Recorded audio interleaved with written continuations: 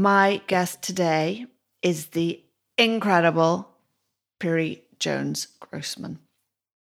Piri started working in LA and over the following 20 years became a well-known actor and then a very high-profile presenter and TV host for E! Entertainment, Fox, NBC, CBS, and ABC.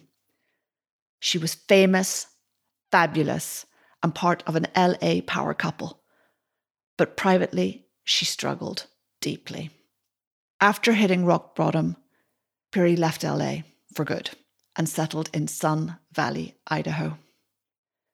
Over time, she broke through, found herself, and decided to change her life. Today, Piri is an international best-selling author, a soul-centered transformational life coach and TEDx speaker, and co-founder and co-host of the amazing, and I can only recommend it to you, podcast, Own Your Throne. She has shared the stage with many luminaries, including Deepak Chopra, Elizabeth Gilbert, Marianne Williamson, Chris Carr, Dr. Jill Bolt Taylor, and His Holiness, the Dalai Lama. Today, through her own experiences, Piri works with clients to empower their life path, enabling them to learn and recover from their life events and rise like a phoenix to fulfill their potential. I am sure you will love our conversation as much as I did.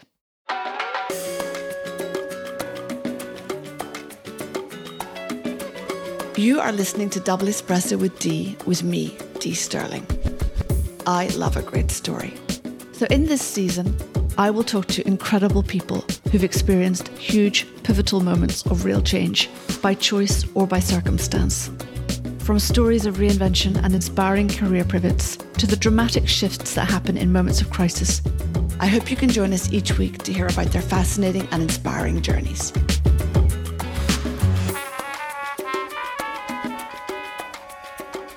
Welcome, Piri, to Double Espresso with Dee. Hi, Dee. I'm so excited to be here with you. It's wonderful to have you with me. So you are in Sun Valley, Idaho, no less. And I am in London under a dark sky. And it's wonderful to have you on the show with me today. So Piri, we have so much to cover. And you have gone through so many changes in your life. You've had lots of epiphanies. And today you are a real agent of change for many. But I would like to go back to your early childhood. It was challenging, it was complex, your mother struggled and was unwell. What is your memory of that time? I just finished writing my memoir, Dee, so it's a perfect time. And fantastic. I'm not sure it's ever going to be published, but it was something that I needed to do for me, for my healing. But I want to go back a little bit. So I believe, and you and I had a conversation about this a little bit earlier, I believe we are spiritual beings having a human experience, and that this is Earth School. I love that, Earth School. Earth School. And so our life experiences is what helps our soul advance. And I really believe when I must have made some pact with somebody, with the universe, and said, okay, put me in the most difficult situation, give me the craziest parents and the craziest childhood so I can have my soul advance within 20 years, right? And I was an accelerated version, but my mother was, she was basically bipolar, narcissistic, and she had a lot of mental disorders. She was only 20 years old when she had me. She got involved in drugs, but really at an early age for her, there wasn't a lot of camaraderie. There wasn't any self-esteem. There wasn't anything. So she found drugs and alcohol to make her feel better, as a lot of people do. And so when I was born, my dad and I were very close. And he would take care of me because he knew she couldn't. It was a fun time, but she got very jealous of the relationship between my father and I. And she really started going back further and further into the dark.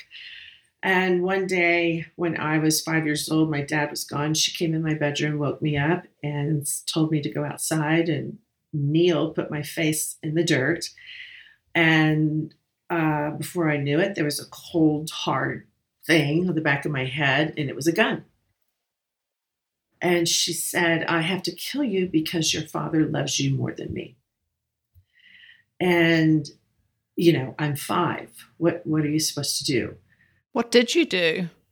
All I can remember, because your brain remembers what it remembers. And I can tell you the feeling has stayed with me. That feeling, it was terror. It was terror. It was, I never felt comfortable around her anyway. I could see her eyes if she was going to be, crazy mom or loving mom.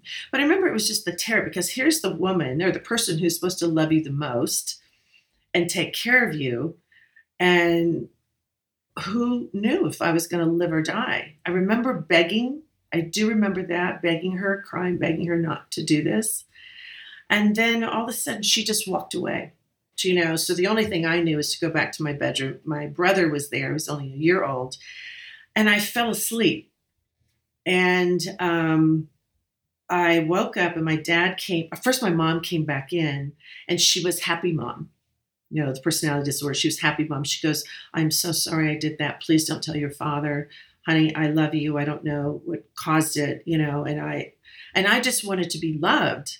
And then she said to me, the secrets began then, don't tell your father. So I waited in my room until my father came home.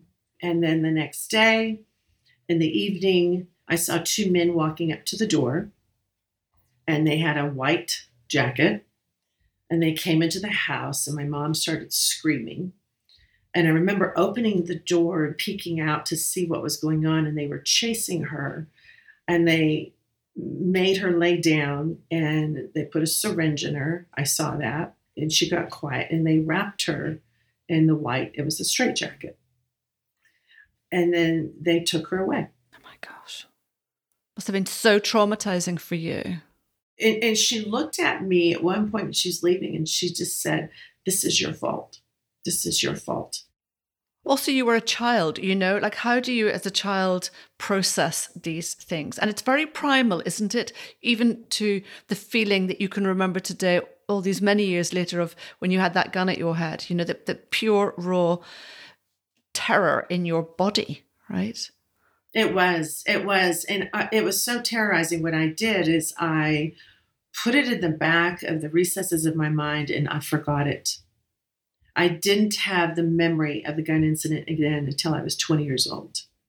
Incredible, right? And how did you, as the years passed and your mother was back, and it was clearly very unsettling and traumatic and painful, and you probably felt quite fearful a lot of the time. How did you move forward? Because you've also, said on occasion that you were almost like a caretaker, looking after other people, trying to keep people happy, feeling that, maybe you weren't worthy of love because of this situation, which was nothing to do with you as an innocent little child, I turned to the church. It was really the church that got me through. It really was God that got me through.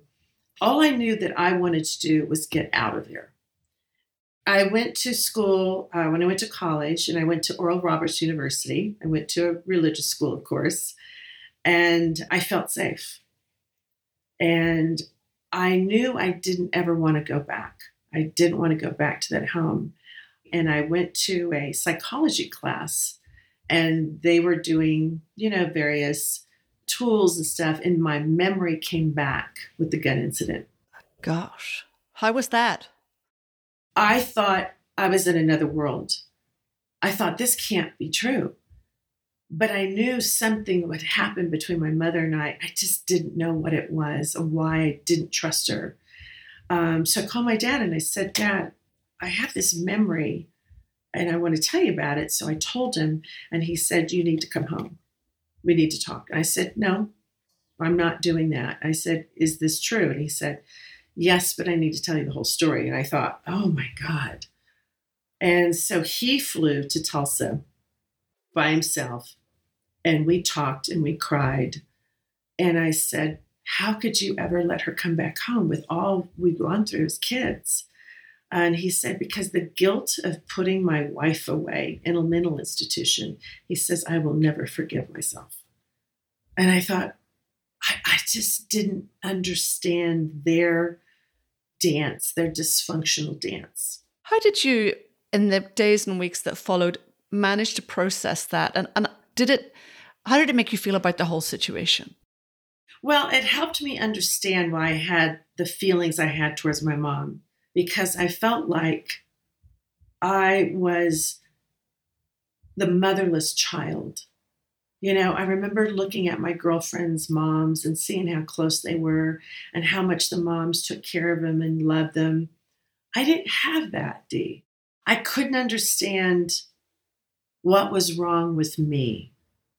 Well, there was nothing wrong with you, right? You know that now, but you didn't know that at the time.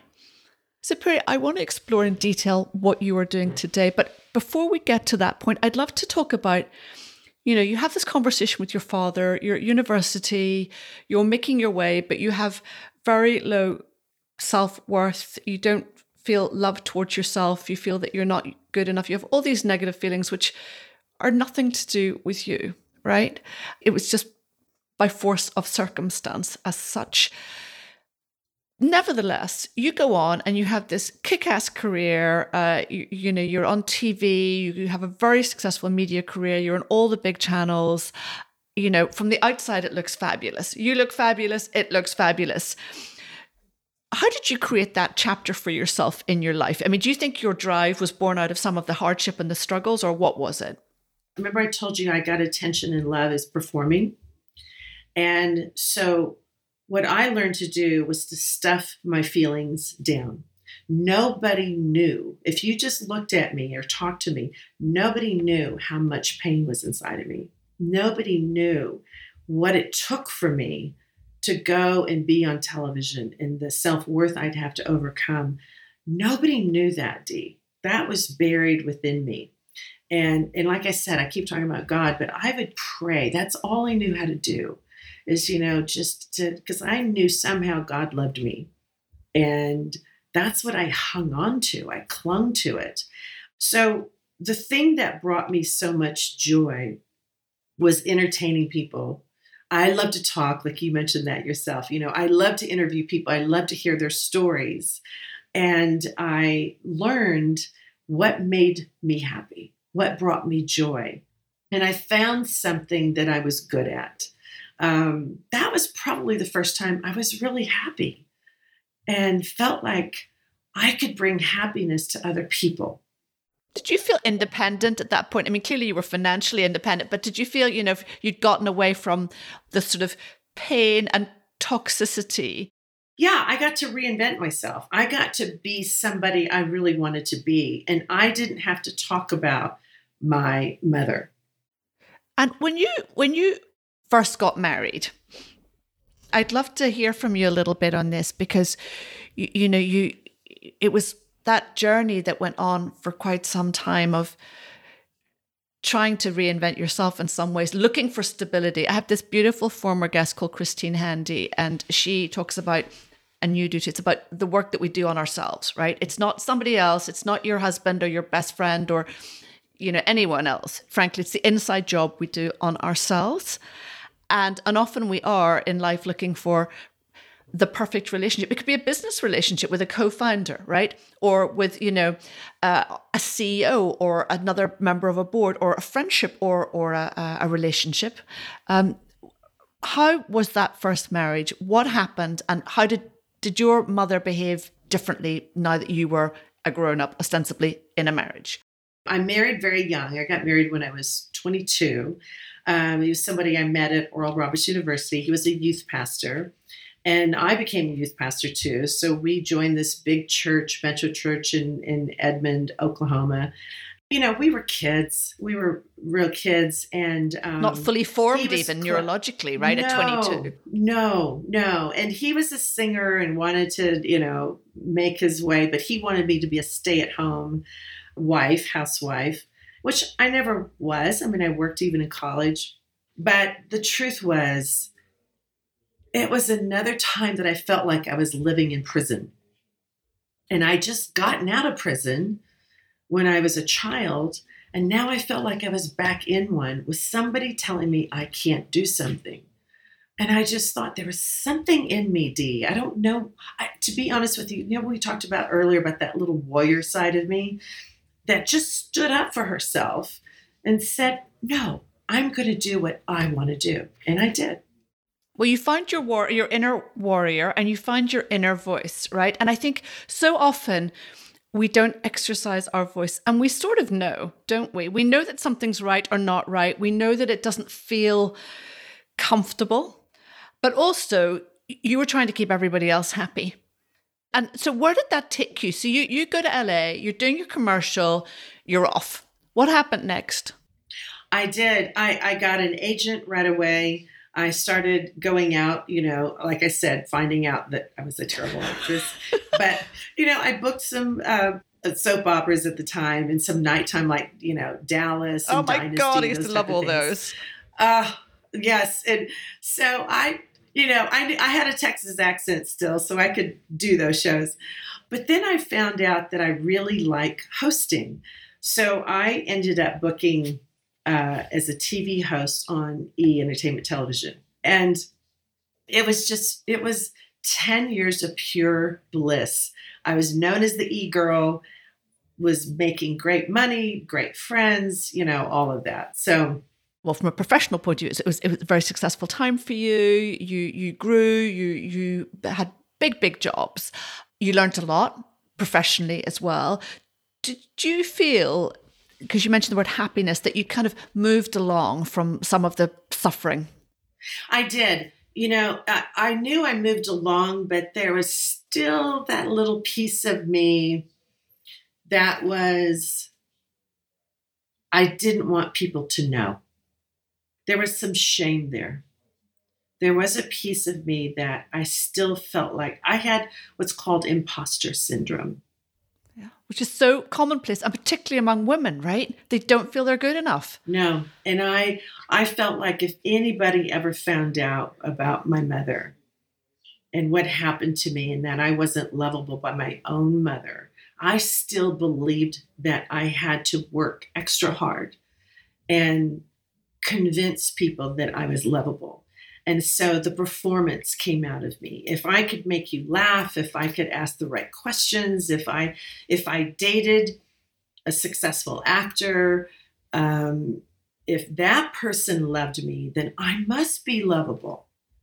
The validation, it never came from within me. Outside of in work, I knew I had some talent. I knew I was good. Personal life, zero.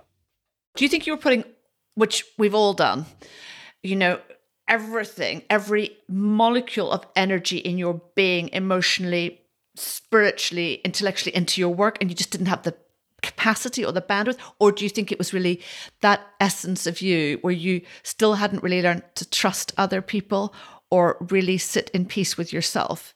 Absolutely. I kept running. I did not like being alone.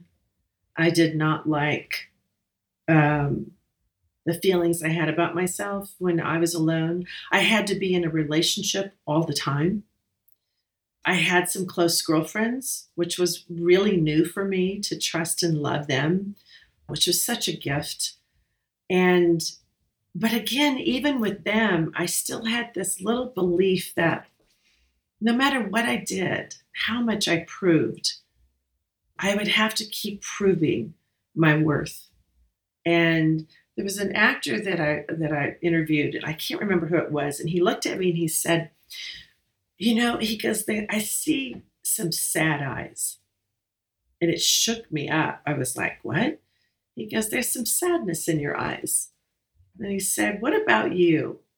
I know who it was. It was Gregory Peck. Oh my gosh. And I just looked at it and I was like, I don't know, but I did know. And I tried so hard to cover it up. But some people could see it.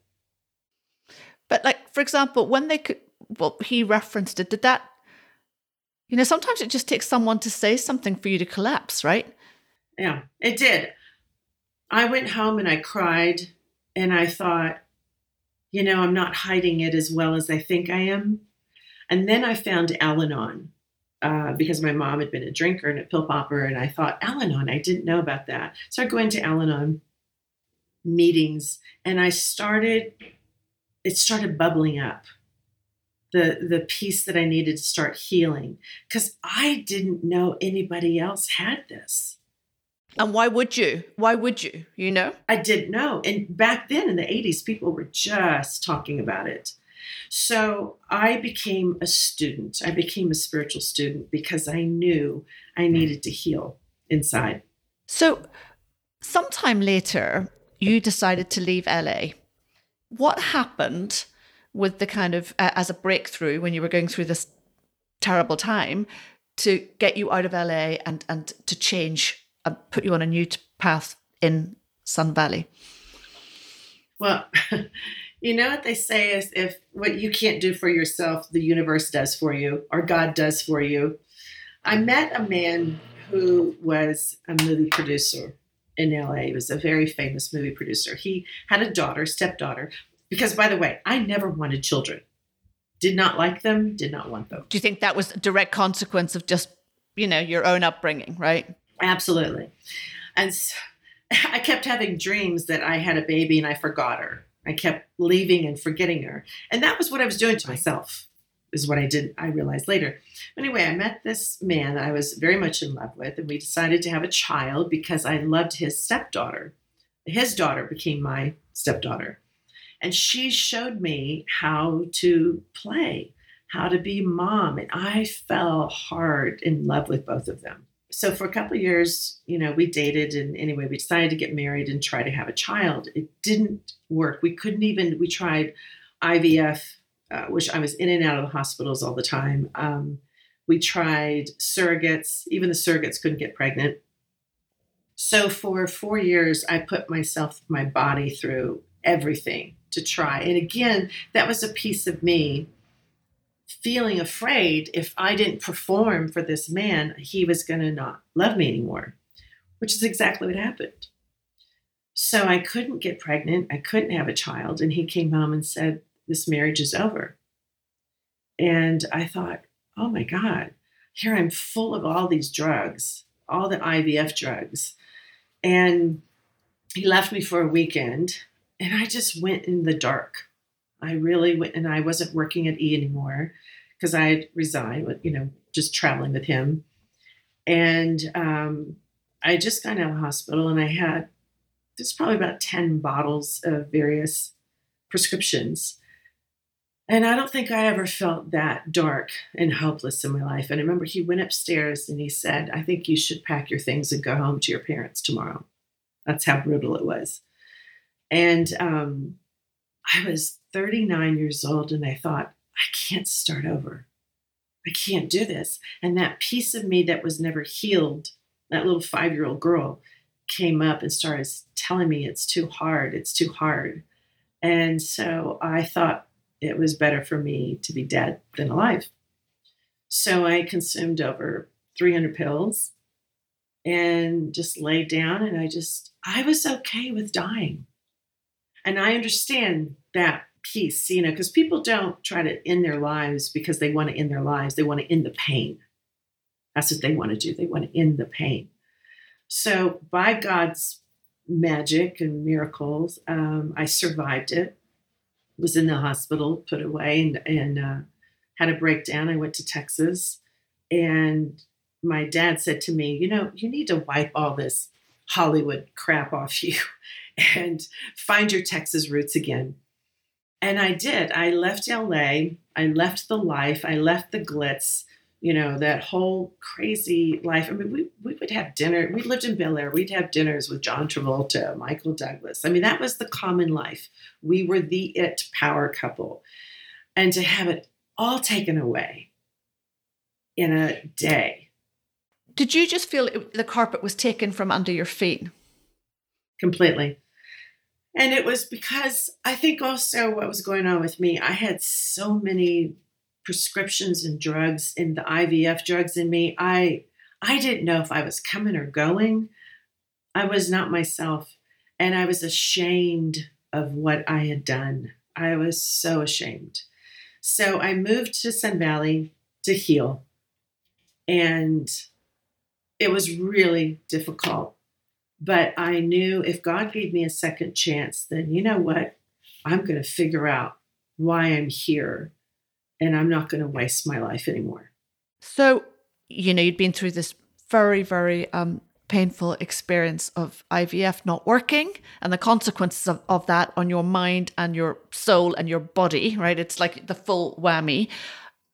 Where'd you start? I remember laying on the floor and in tears. I got a phone call from a former boss. His name was Byron Allen, who was a producer. And he heard what had happened. He said, I want you to come back to work. I said, I'm not going back to LA. He goes, no, you're not going back to LA. He said, but I have a show called Every Woman, and I want you to get back out there. And your first assignment is to interview Maya Angelou in North Carolina. And I said, who is that? He said, go do your reading. He said, but I'm going to give you some purpose. He says, because you still have a gift. And I thought, okay, the one thing I knew I could still do was that. So I went to meet with Maya. I had a 3-hour interview with her. She took me back to her home. We had lunch. We walked out in her backyard. She has all these sculptures in her backyard. And she took my hand. I weighed maybe 98 pounds. And she took my hand and she said, I want you to tell me why you're so sad. And I thought, oh my God. So I just told her everything. Collapsed. I was there until night. My crew went home. We had dinner together. And she remembered and tried to remind me of the gift I had to communicate for people who couldn't. And she said, God gave you a second chance. And she goes, use it. And she said, but you have a gift I don't want you to forget. Go out there and fight for it. So when I came here, I did different shows. I interviewed Katharine Graham and Maya Angelou, and it was like soul food. Here's these brilliant, amazing women who all had painful past. And I started thinking, if they can do it, certainly I can do it. Certainly I can heal and find something meaningful in my life. It strikes me what you're talking about here is your special gift, right? And we all have gifts. We all have talents. Often we don't recognize it because it's been knocked out of us. But at that moment when you were on the floor, these people came into your life to tell you that you had it and that it was your responsibility to do something with it. It was. And it was, because I didn't want to be a victim, because I heard their stories and they could either choose to be empowered or be a victim. And they always chose to be empowered, no matter how hard it was. They had to pick themselves up off the ground, just like I had to. And I kept watching the footage, the raw footage from the interviews, and it was building me up and building me up. I met a friend here who was a nurse, who was amazing. Only takes one person.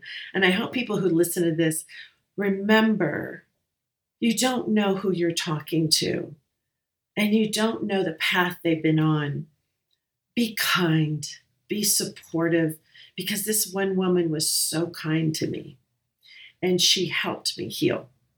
And it was a process of healing. And then as God did it, I met this other bright light. It was a man who was 10 years younger than me. My babies came. I was hallelujah, in my 40s. Right? But you didn't give up. You didn't give up. Do you think, though, just on the subject of motherhood, which obviously was another epiphany for you, because, what is more beautiful than having these little babies come into the world, right, who make our heart beat. Do you think that maybe part of the struggle, and I don't want to be Freudian about this, but was really the complexity of your relationship with your own mother and trying all those times, and it was a fight to have babies. And then maybe with this healing process you went through, you were ready. I was ready, and I wanted to give to them and be the mother that I always wished I had. And they're such blessings, and they were miracle children, because every doctor told me I couldn't get pregnant. And there was an inside belief, and I had a vision of them, and I knew it was a boy and a girl. I saw them, I met them in a vision, and I just, I was just always moving forward, not in a stubborn way, because I don't believe, there's a lot of times that we have to be flexible because there's a lot of things that we want, that there's doors that will shut, and it doesn't mean you should keep going.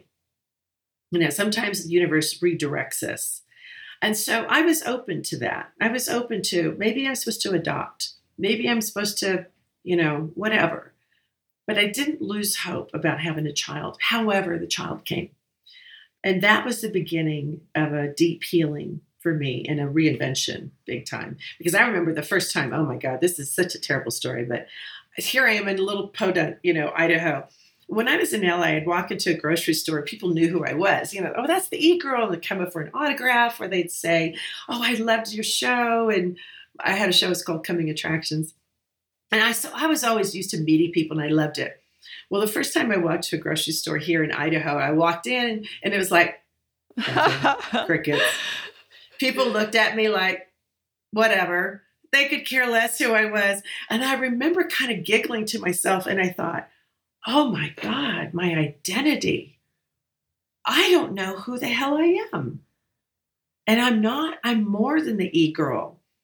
So can I ask you about this? Because I'm obsessed about reinvention and people reinventing themselves. And I know you've written about this. And, there are lots of theories that people get to the midpoint of life, do have a mini crisis or a mini awakening, even if their lives look semi-normal at that point, that will lead them to reinvention. I'll tell you, I do believe that for women, and I think perimenopause and menopause in general starts it. We raise our kids, they're gone. We're in marriages, divorces happen.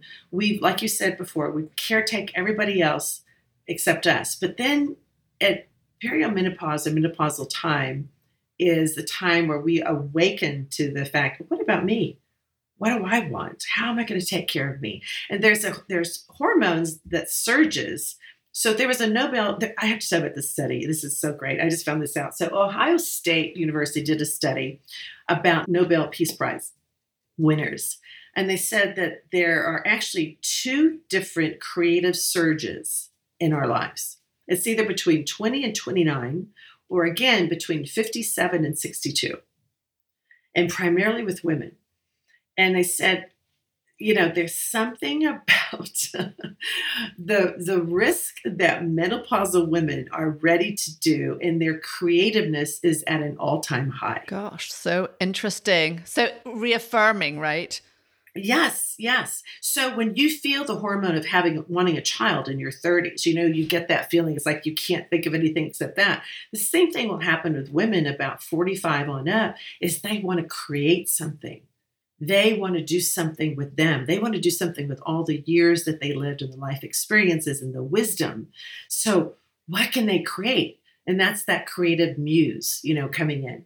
And it doesn't always have to be a big worldwide changing thing. There could be a woman, a CEO, who's tired of the corporate world, and she wants to come home and garden. She wants to come home and work on a potter's wheel. She wants to get her hands, it's that creative urge. She wants to write a book.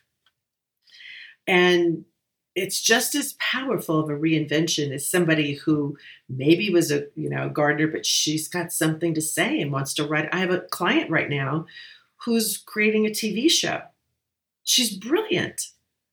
But we had to get the obstacles cleared out of her for her to create that. Those are the things inside of us that we have not healed. Those are things I shared with you.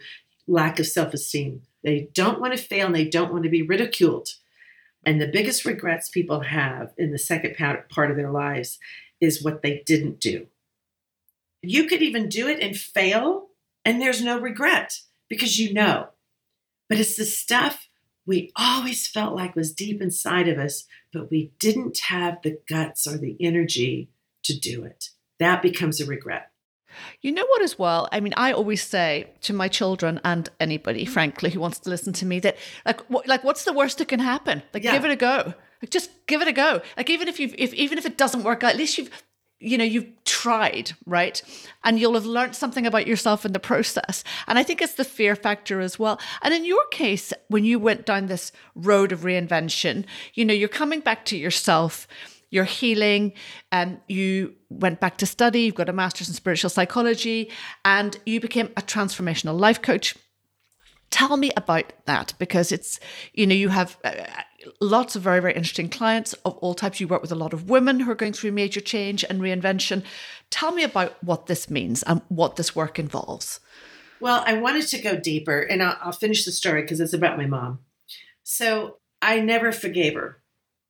And my dad had passed away, and he died suddenly.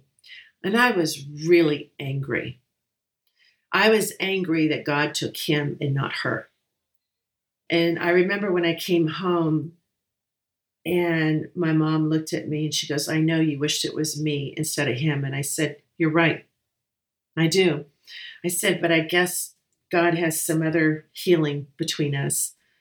And so I went to USM, University of Santa Monica, to go through this 2-year spiritual program because I wanted to learn to forgive my mom. That was it. I had no intentions of being a coach. I wanted to learn how to truly forgive my mom because I knew if I didn't, Dee, I was hurting myself because I was still going from relationship to relationship, right? There was still a part of me that was not healed. And this was the mother wound. This was the big mother wound. I think the biggest thing I had to realize was that, what my mother did was years ago. I was 55, so that happened 50 years ago. I was still seeing her as the woman when I was 5. She had changed. I had learned that there's two spiritual laws that are very important. One is it's never the issue, it's how you handle the issue, how you react to it. But the most important one is that we are responsible for our lives. You're responsible for yours. I'm responsible for mine. We can't control anybody else's but us. And we decide, are we going to continue being the victim and still have that narrative because it's comfortable or not? And what I learned about forgiveness is forgiveness was not saying I'm not going to forget what happened or let her off the hook and she could still treat me like crap, because she was still not being a great mother even at 55. It was for me. Because I needed to show up even more powerfully with my children. I wanted a beautiful relationship in my life. I kept marrying my mother. All these men I had in my life, they were all my mother because it was unfinished business. So I had a breakdown where I thought, this forgiveness is not for her, it's for me. And I had to realize that she was my greatest teacher. And when I looked at her differently and realized she did the best she could do, she had to deal with a debilitating, and still does deal with, schizophrenia, bipolar. There's all kinds of things that she has to deal with that I don't. So finding that compassion and also forgiving myself. And so I'll never forget, this was a year's worth of work. And I went and picked her up and I took her and we spent a week together. And it was the first time, Dee, that she took my hands and she said, "Thank you." And I said, "For what?" She goes, "I know you've forgiven me." And she just said, "I am so sorry. You have no idea how much I beat myself up for it, and I don't know how to change it. I know you have turned into such an amazing woman for you to be able to forgive me and help others to learn how to forgive people." And she goes, "Because I would not do that if I knew what I was doing." And I said, I know. So the change in my life, when I was able to truly forgive her and move forward, Dee, I'm a different person. I bet. And that's massive. And thank you so much for sharing that. It's so beautiful and it's so touching. But that is a hell of a lot of work to get to that point, right? Like that just does not happen like that. No, it doesn't. And that's why I'm so passionate about what I teach, because no matter what anybody's gone through, and I mean anything, you can't surprise me with anything. It's still like, okay, wow, you chose a pretty tough curriculum on Earth School. So How are we going to heal it in you so that you can now, instead of staying in the pain and that narrative, how can you move forward and go do what you're supposed to be doing and be that amazing voice in the world? Because we need you. We need more lights out in this crazy world right now. And it starts with healing. Can I ask you, Piri, you become a coach. Does this now feel like your life's mission? Oh my gosh, yes. It is so my life's mission. I believe that we all have different purposes in our lives, different stages, right? And the stage that I'm at, I was just told you, in July, I'm turning 65. And I have never been happier in my life. I'm doing exactly what I want to be doing. I'm still able to use the gifts that I have in my teaching and teaching workshops and speaking and all of that. I'm in a beautiful relationship for 2.5 years. Wonderful. That's not my mother.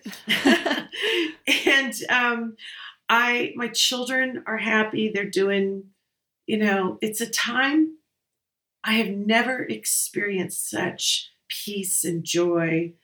And that's what I want for everybody. It's a process. And of course, everyone's unique and different, but approximately what does the process look like? Well, so it's a soul-centered coaching. And I created a formula and it actually was like a download. And it's getting people, and women particularly, at a certain age. Most of my clients are over 45. And they don't know why they're not happy. They don't know why. They know they're missing something. They know if I don't do something before I die, I'm not going to be happy. There's an unhappiness that at a certain age, the survival skills that we did when we were younger, they don't work anymore. So we got to learn something new. But what they do want is, how do I get to the other side? And we talk about what the other side looks like. What do you see for yourself? What do you really want to do? Get in there and create and be imagination. Just how do you want to feel? And what are you doing that makes you feel that way? And so we create that first. That's the end goal. Piri, tell me, this is a difficult question, but you will know the answer. Mm-hmm. What are the one or two things you would say to that woman who feels that she's become invisible, who's not feeling great in her physical body because of hormonal changes and so forth, who's not quite sure what the way forward is? What are the couple of things that you would recommend that woman does today? I will tell you the first thing, because women are not good at doing this, and that's asking for help. Being very real about your life and being honest, and don't be like what I did, a pretender, not authentic. Be authentic about where you really are and reach out for help. There's more coaches around the world now. You can get on the internet and find help. Don't try to do this by yourself. And most importantly, don't give up on yourself. Because this is how you feel now. This is the present moment. Feelings change, but give it another moment. Because another moment, you've just changed that needle over one little group. It will change in time. It can change in a minute. And know that you were born for a reason. God has you and wonderfully made you. And we just get caught up in some painful things from the past that we're still carrying around us. It's like rocks in a bag, and we're still dragging them around from when we were 5 years old. But don't give up on yourself. You're worth it. Worth it. Well, Piri, thank you so much. It's been beautiful to talk to you today. You are a total rock star. I absolutely love you. And I'm very excited about many more conversations together and to the next chapter. Thank you.